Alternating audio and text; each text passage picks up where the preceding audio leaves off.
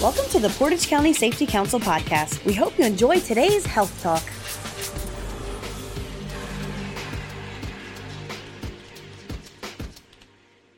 I'm Bridget. I'm a registered nurse here at UH Portage, and I work at the Harrington Heart and Vascular Institute. I work directly with Dr. Anjan Gupta, who is a cardiology interventionalist here at the hospital and started the STEMI program. STEMI is a big heart attack, the real thing. So he started the program here at the hospital that allows patients in the area who come to this hospital presenting with a heart attack to stay here in the community and not have to be flown out to different hospitals. He can actually perform the intervention here that's needed, open up the blocked artery and put in a stent.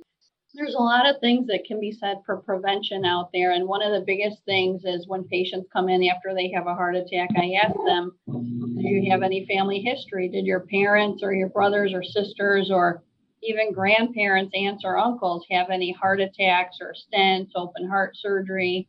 And a lot of times I get, oh yeah, they all had that. Well, why didn't you get checked? Why didn't you know your numbers? Why didn't you get checked for heart disease? Well, I never had any problems.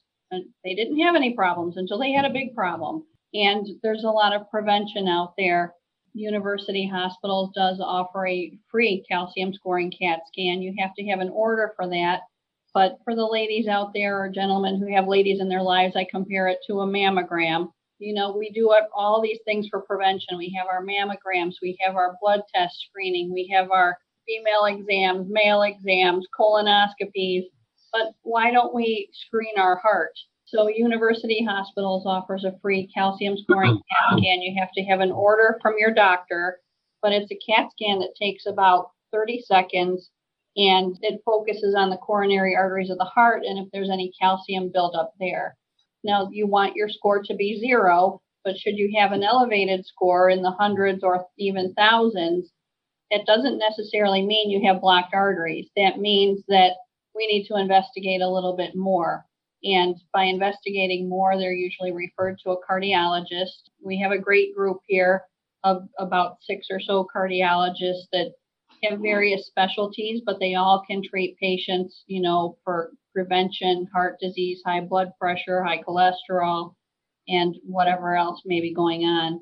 But the next step then is for the patient to likely have a stress test. And a stress test, again, is another test that can show if there's an indication for blockage, if there's signs of blockage. And if we have a positive stress test, or if the patient is symptomatic and has risk factors such as diabetes, high cholesterol, or high blood pressure, they'll then have a heart catheterization to know 100% if that blockage is on the inside of the artery or if it might be outside the artery, not really causing any harm. Like I said, with the heart catheterization, there's a couple of interventionalists here that can do heart catheterizations. If there's any blockage, then when they do the heart catheterization, that blockage can be opened up right here, the same procedure, and a stent can be placed to keep that artery open and keep the blood flow, and they'll have close follow-up with their cardiologist. But the biggest thing is not to get to that point, you know. Watch how often you have Guidos or potato salad. Mediterranean diet is a good, healthy diet for heart health. That's fish, chicken, turkey, baked, broiled, not fried. Red meat, maybe once a week. You know, we all love a good steak or a good real burger, you know, maybe once a week. Keep your carbohydrates, your white carbohydrates. Stay away from that as much as you can. Whole grains, fruits, vegetables, pastas, potatoes, and things like that. And rice should be whole grain and in small portions. Another big thing that we like to mention is, you know, heart attack symptoms. Everybody thinks, oh, I have the elephant on my chest, this pain that's radiating down my left arm and my neck and my jaw.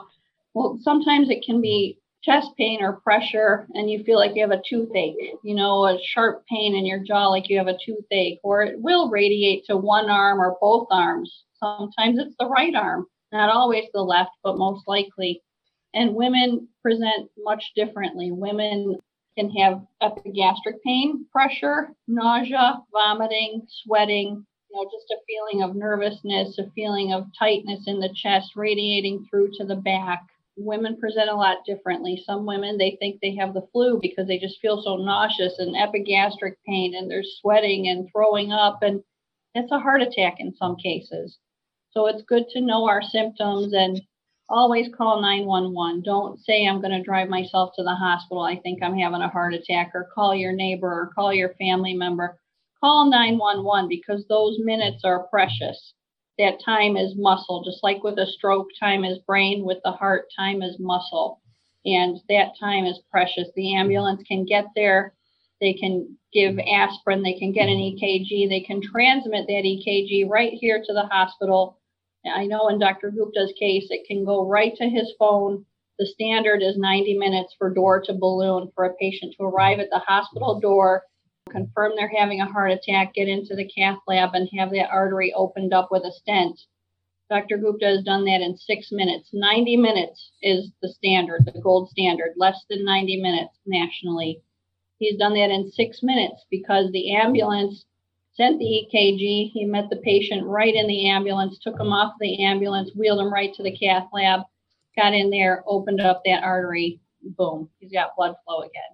Renee actually had a situation at work a couple of years ago regarding a stroke, and the staff was even trained, but because the context is work, sometimes I think we think in the training, yeah, I would get this, but at work we think, well, it's probably something else. So really important thing. We don't connect it to safety all that much. You know, we think more like toe motor injuries and that kind of thing, but we think more as health. But guys, if you're a safety manager, HR manager, try to get your staff, if you can, trained in these things, at least learn the few signs so you can identify those on the job to prevent, God forbid, losing one of your employees which is no one's fault. But if you could prevent that, that'd be awesome thing. So I want to thank you for the opportunity because it's just really important to get this information out of there. And if anyone has any questions, please feel free to call us anytime. Thank you for listening. We hope you enjoyed today's podcast. For more episodes, check us out on iTunes, Spotify, Google Play, Podbean, or Stitcher. To get new episodes sent directly to your phone or smart device, be sure to subscribe. To learn more about how your company can earn up to a 4% Ohio BWC premium rebate by becoming an active member of the Portage County Safety Council, please visit our website at www.portagecounty.wordpress.com. The preceding information is for entertainment purposes only. Views expressed may not reflect the views of any affiliated or sponsoring individuals or organizations. Listeners should carefully weigh information provided and seek advice from an appropriate professional before implementing. Listener discretion is advised.